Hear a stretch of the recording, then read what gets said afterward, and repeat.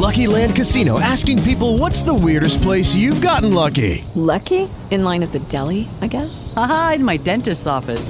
More than once, actually. Do I have to say? Yes, you do. In the car before my kids' PTA meeting. Really? Yes. Excuse me, what's the weirdest place you've gotten lucky? I never win and tell. Well, there you have it. You can get lucky anywhere, playing at LuckyLandSlots.com. Play for free right now. Are you feeling lucky? No purchase necessary. Void where prohibited by law. 18 plus. Terms and conditions apply. See website for details.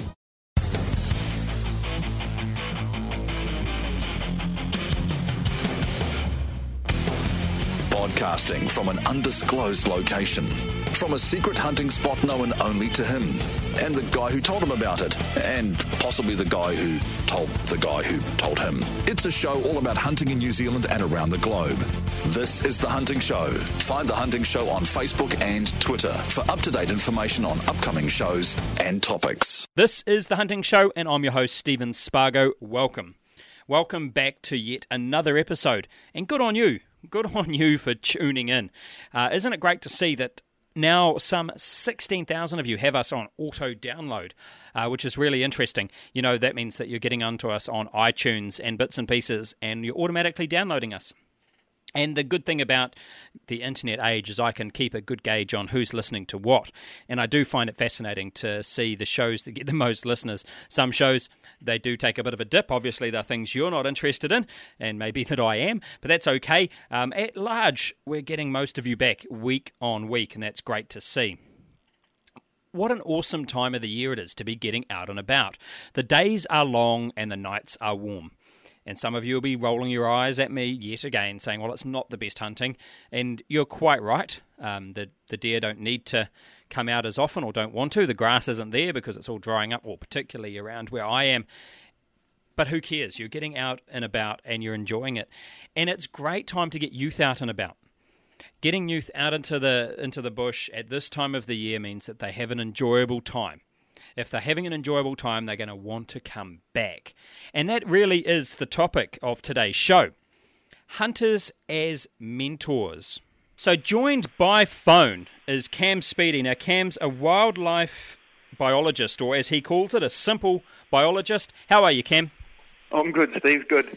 Now, what caught my eye is you wrote an article for one of our partners, NZOutdoor Hunting magazine, about hunters as mentors. Can you tell us a little bit about what inspired that? Well, I've been writing for Outdoor for quite a while now, and since Deb and Eric took over, they sort of tried to change the focus of the magazine a little bit more towards the education and particularly the youth stuff. And so I've been focusing more on educative sort of articles, but this youth mentoring one is one that just struck a chord with me. The work we've been doing with Tom Lachlan at Kaiwaho around the two-footer tour youth has been really inspirational for me. I've learnt as much off those young fellas as they've learnt off me. And it's that whole concept of exposing young people to the outdoors and just in the context, an environment that they prefer. A lot of these young fellas are pig hunters and deer hunters, and getting them in the bush is a place where you just open their ears and open their minds to new ideas. And it's just something that I've been really keen on all my life because I had some wonderful mentors when I was a kid, and it's just about paying back a little bit, you know. Isn't that amazing? You know, you've just taken words out of my mouth. I was talking about, we were talking just off air about my involvement, for example, in scouting. And part of the reason I'm still involved with that, it was the great people and the great mentors that I had, and now it's time to pay that back. You think when you're breeding with these young people, you're not only breeding good citizens, I suppose, but you're also breeding another generation of mentors. Oh, that's right. It's an intergenerational thing, and if older hunters can't pass on their knowledge and hard-won experiences and learning to the younger generation, then it's so much harder. When I first moved to Tūrangi, I'd never seen a sika deer before, and I started hunting them, and I went out day after day after day and really struggled. I taught myself until finally I ran into a couple of guys that just gave me some words of wisdom that just turned it all around for me, you know. And so I've been hugely grateful to the people that have mentored me, and you know, the sort of skills you get from the hills aren't skills you learn in the classroom, you know, that resilience, that physical, mental stamina, that sort of innovation, that you've got to look after yourself, and those are important skills that people who are successful in business or successful in professional careers, they have those skills. And you look at a lot of the good hunters around the place, they are very successful businessmen, they're very successful professionals. And a lot of that success is due to the skills you learn in the outdoors.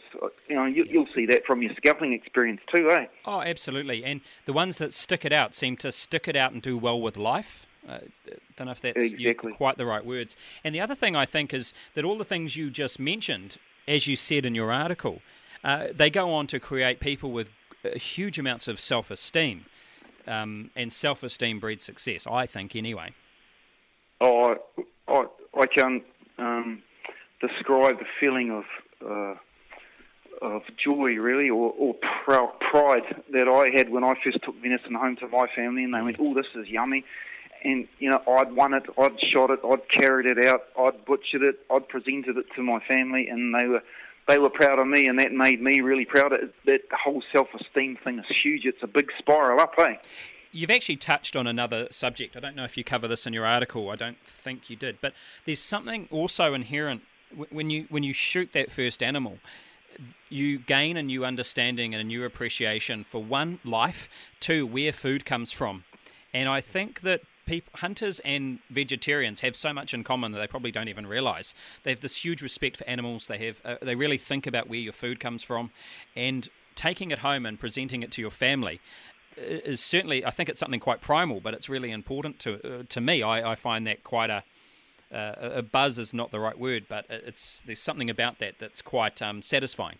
Well, it's a part of who I am. It's a part of my fibre. I've obviously got hunter-gatherer genes in me from way back. My partner and I live on a few acres near the Tongariro River with a beautiful view of the Kaimanawas, and we grow veggies in our garden and have an orchard and have pigs and lambs and chickens, and we shoot or grow all our own meat. And for our kids, them knowing that food comes from somewhere, not a plastic tray in the supermarket, is really important to us. And you're right.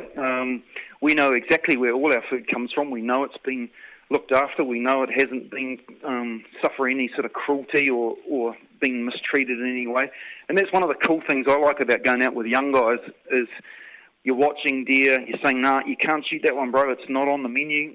This particular block has a kaupapa or a management plan, and at this time of year, nah, you can't shoot that one." So you end up watching a whole lot of deer before you finally say, "There's one. That's the one we're after."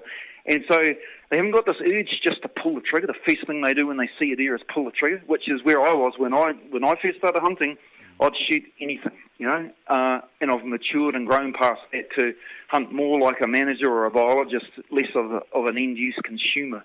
And one of the cool things about taking young guys out in the hills is that you can teach them those gamekeeper or steward sort of ethics right from day one. You choose your animal, you select it carefully, you make sure you put it down humanely, you look after your meat, and you follow the process right through from managing the herd to putting it on your plate for your family, and that's something really special. Yeah, and you're interesting you mentioned that putting it down in a humane way. I think as a hunter, I'm gutted when you don't get that clean shot or that clean kill, and we've all been in that position. Well, I'm assuming we've all been in that position where it doesn't happen. I have, for sure. And it eats you away to the core. I think non-hunters don't quite understand that. No, and my experience with genuine hunters is exactly that.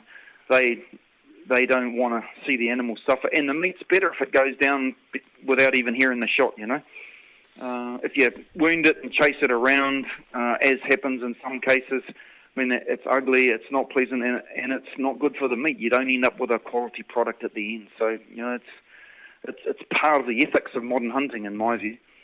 How do you find, and you've been involved with getting these young people out in the bush, and so have I, where they're okay at that shooting point. They'll knock it over, but when it comes to skinning, gutting, and butchering, it's a whole different game, and that's where the real appreciation for what actually goes on comes from. I found that was the point of turning for some reason. Yeah, it's not an easy thing to do, to pack a deer, to gut a deer, to butcher a deer. You actually need some skills, some supervision, and some help. And that's one of the cool things, is that the young guys that we take out when they shoot their first deer, they do everything. They're given tuition, but it's up to them. And there's no pressure environment. You don't have to rush it. You haven't got a helicopter hovering above you and saying, "Come on, hang another one on the hook," sort of thing. It's part of the process. It's part of the meat you take home. You've controlled it from go to woe, and the gutting, the hanging, the carrying, the butchering, the whole 9 yards. You have a little saying that I do with my daughter and my son when we're eating venison for tea. They go, "How does it go, Dad? How does it go? Find the deer, shoot the deer, bleed the deer, gut the deer, carry the deer, hang the deer, skin the deer, butcher the deer, cook the deer, eat the deer." It's a 10-step process. Yep. And if you have an understanding of that process, you know exactly where your food comes from, and you know that it's quality product that hasn't been exposed to chemicals. I mean, that's one of the great things about our wild deer herds, is that they're organic produce out of our bush. Yeah, absolutely. One thing about hunting, and part of the whole background of the show, was that we're kind of veiled in secrecy, or the fraternity, or the hunting fraternity is veiled in secrecy. And it's not on purpose, I don't think, but for people out there that are new to hunting, and I know I struggled with this when I was new to hunting, and to be fair, I'm only, I'm by no means an experienced hunter in the scheme of things. I still find sometimes it's hard to get through those barriers and get some really good advice, or get one of these older guys that's been hunting for years and years to just take you out and pass on that knowledge. Where what you're proposing here and what you've put into practice kind of nails it, doesn't it? It gets rid of those doors. There's no 3 secret knocks to get through into this. It really is something we need to open up. Otherwise, in generations to come, our sport will kind of fade, In days gone by, perhaps there was a bit of commercial secrecy or commercial advantage in keeping your top hunting spot to yourself, because the more deer you could carry out, the more cash you could make it a little bit distasteful. And I think that's part of the secrecy. But I also think there's a little bit of anti-hunting stuff around that people feel a bit uneasy about. I'll say, "You're one of these macho Rambo hunters, are you?" And I go, no, I hunt because I want to understand and control what I put on my plate for my family. So I say to people, when they say, "So you're a hunter," and I say, "Yeah, I am. Are you?" "No." "Don't you eat meat?" "Yes."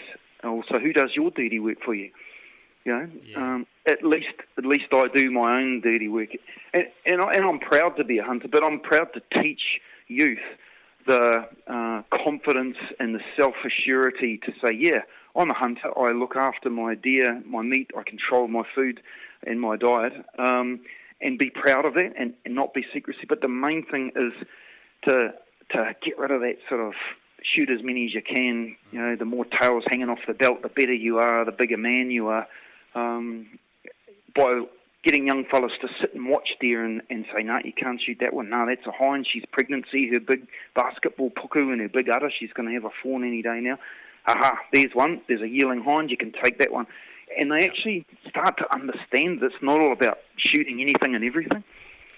You've actually raised all sorts of points there that I could digress into, but one of them is I think that hunting as a sport, for example, I had an email some months ago now from an animal rights group that were just horrified that we were trying to, what I'm doing. And interestingly enough, they weren't a New Zealand animal rights group. I think that they might be a little bit more understanding of our sport. But it was basically, at one point, they said, if you're going to eat meat, you need to get it from the supermarket. That way no animals were harmed. And at that point, I nearly fell off my seat.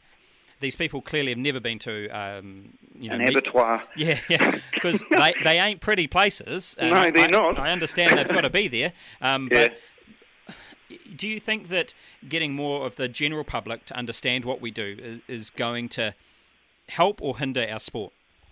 Well, I actually think New Zealanders are quite pragmatic, realistic people. We still are connected to our rural roots to a degree. The thing is that in New Zealand, our deer have no natural predators, and too many deer is terrible for our environment. And, we don't want to be poisoning such a wonderful resource, such wonderful, charismatic animals. That's just a crazy waste. So the only way to keep them in balance with the environment is hunting, whether that be recreationally for the pot or some commercial harvest that utilises the meat. But even in the States where white-tailed deer are native, they've killed off the wolves and they've controlled things like bobcats and cougars and stuff to the degree where the deer are in quite large numbers. And so man has had to take over the role of predator. So in an ecological sense, hunters play a really vital role in the well-being and balance of the environment. And I think that's something it's not really emphasised enough, that we're a part of the food chain in our modern forests.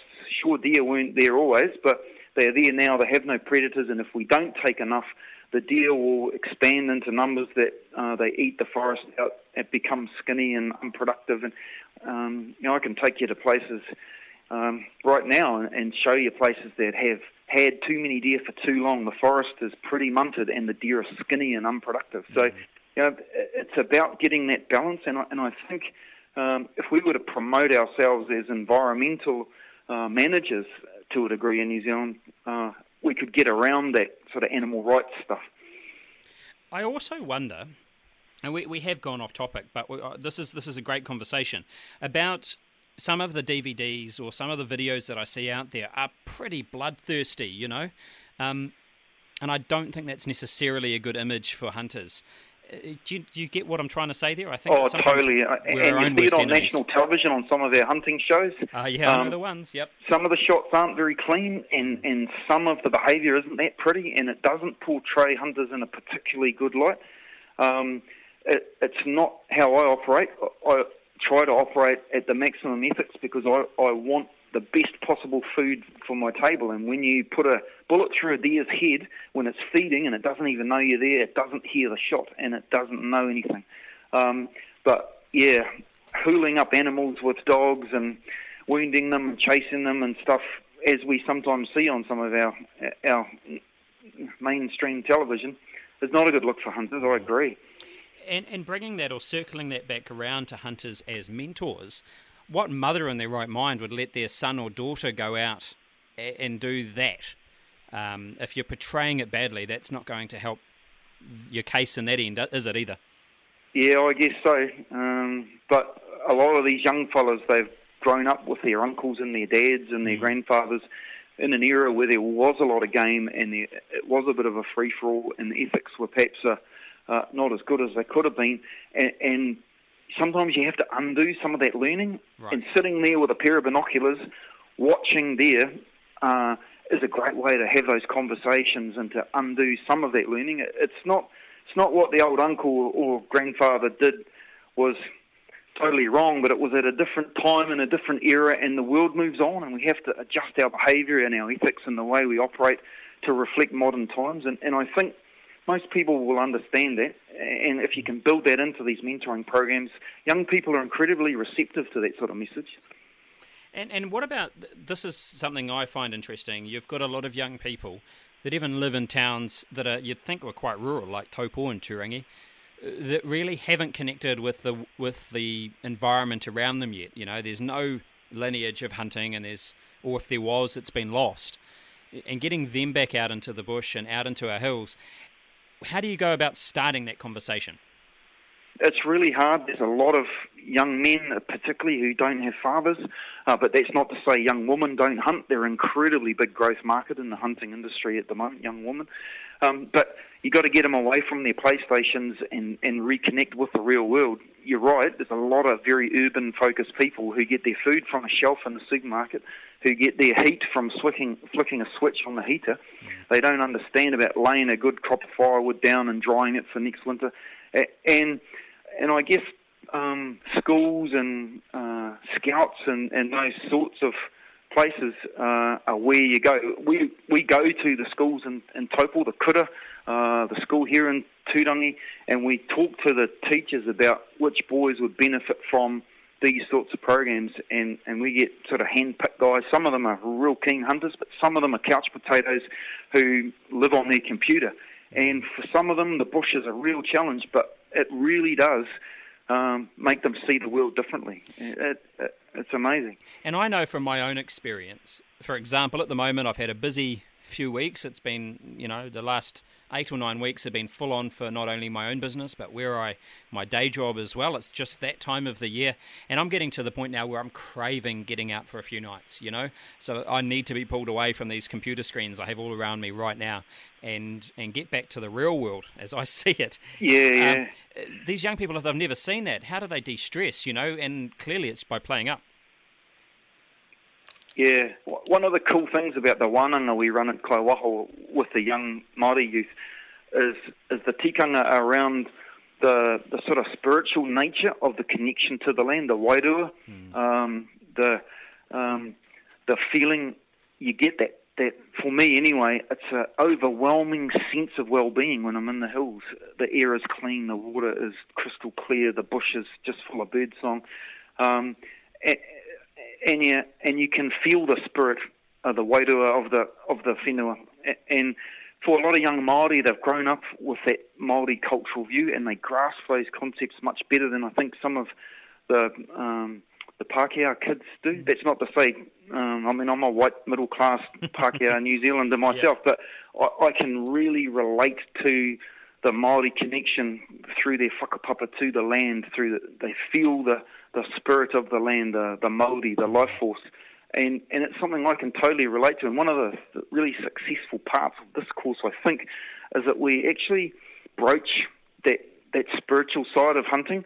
It isn't just about food. It isn't just about going out and being a macho hunter. It's about learning to be part of the ecology, to be part of the land, to feel the spirit, and to sort of walk with it. And for most kids, it's a concept that they're open to. They haven't been blinkered too much just yet. It's a great time when they're sort of 14, 15 to get them out there and say, hey, here's a different perspective on the world. Yeah, and I think you've nailed it there, that and I'm a bit like you, middle-class European male, but I do feel a connection. Now, I don't personally relate that to something spiritual, but for me it's still where I feel the most relaxed, and I fully get where you're going with that. It's kind of where I feel most at home. I know some guys that live in the bush. When I say I know them, I've met some guys that live in the bush full time, and they're not unhappy cats. It really is a different lifestyle, isn't it? Yeah, well, when I worked for the Forest Service in my early days in DOC, I was probably living in the hills for 6 months of the year, doing a lot of seeker research and forest monitoring and blue duck and kiwi work and the likes, and it became my sort of preferred home, if you like. I'm lucky that I live in such a beautiful rural setting now. It's very bush-like, but it must be hard to live in an urban situation, particularly, where you got houses crammed on expensive land. There's not a lot of places to run around, and providing opportunities for young people to experience the bush is, for me, a really important part of being a New Zealander and of us having a prosperous future as a society. Cam, there's going to be lots of hunters listening to the show that are kind of getting what we're talking about and thinking maybe they could do the exact same thing. How do you suggest a hunter would get into mentoring young people? I guess there's a number of ways. Formally, you could do it through something like the NZDA Hunts program. They have the New Zealand Deerstalkers Association, they have a fabulous hunts program targeted at youth. I used to do quite a bit of work with them when I worked for DOC, doing game management presentations and talking about ecology and wildlife and stuff. Mountain safety as well. They run firearms training, but it's also within the family friends. I really enjoy taking family, friends, children hunting where perhaps they don't hunt. We might fish together, but they don't hunt, and they've always said, "Oh, Cam, tell me about your hunting. Would you like to go one day?" And sure, and you take them out. Taking strangers out is a little bit more difficult. But I guess it starts with family and friends as a starting point. What Tom and I are trying to do with the wānanga and the youth training programs out at Kaiwaho is a bit more formal. It's got some structure around. In fact, we're putting it on an NZQA framework this year, so kids will be able to get NCA credits for coming out and learning this stuff. But it is a little bit harder for the average person to take strangers out. There's all sorts of modern paranoias about men taking boys out into the wild. But friends and family is a great place to start. And if you want to check out your article, it's in the December-January issue of NZ Outdoor Hunting magazine. It really is well worth a read. You can find it on most bookshelves, the likes of Paper Plus and Bits and Pieces, I am sure. Cam, thank you so much for your time.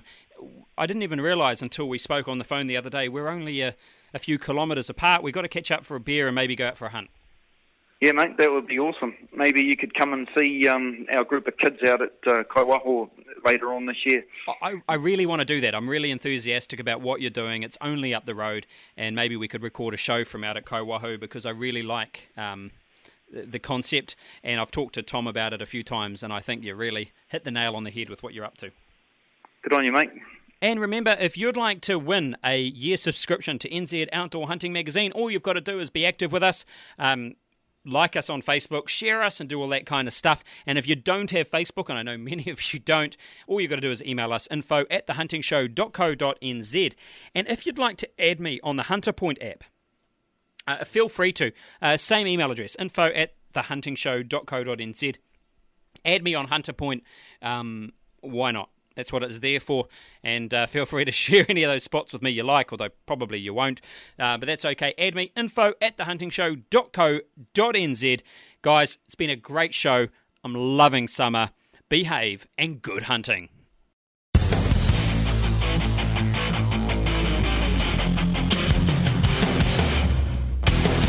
Broadcasting from an undisclosed location, from a secret hunting spot known only to him, and the guy who told him about it, and possibly the guy who told the guy who told him. It's a show all about hunting in New Zealand and around the globe. This is The Hunting Show. Find The Hunting Show on Facebook and Twitter for up-to-date information on upcoming shows and topics. Hello, it is Ryan, and I was on a flight the other day playing one of my favorite social spin slot games on ChumbaCasino.com. I looked over at the person sitting next to me, and you know what they were doing? They were also playing Chumba Casino. Coincidence? I think not. Everybody's loving having fun with it. Chumba Casino is home to hundreds of casino-style games that you can play for free anytime, anywhere, even at 30,000 feet. So sign up now at ChumbaCasino.com to claim your free welcome bonus. That's ChumbaCasino.com and live the Chumba life. No purchase necessary. VGW. Void where prohibited by law. See terms and conditions. 18+. Don't you love an extra $100 in your pocket? Have a TurboTax expert file your taxes for you by March 31st to get $100 back instantly. Because no matter what moves you made last year, TurboTax makes them count. That means getting $100 back and 100% accurate taxes, only from Intuit TurboTax. Must file by 3/31. Credit only applicable to federal filing fees with TurboTax full service. Offer can be modified or terminated at any time.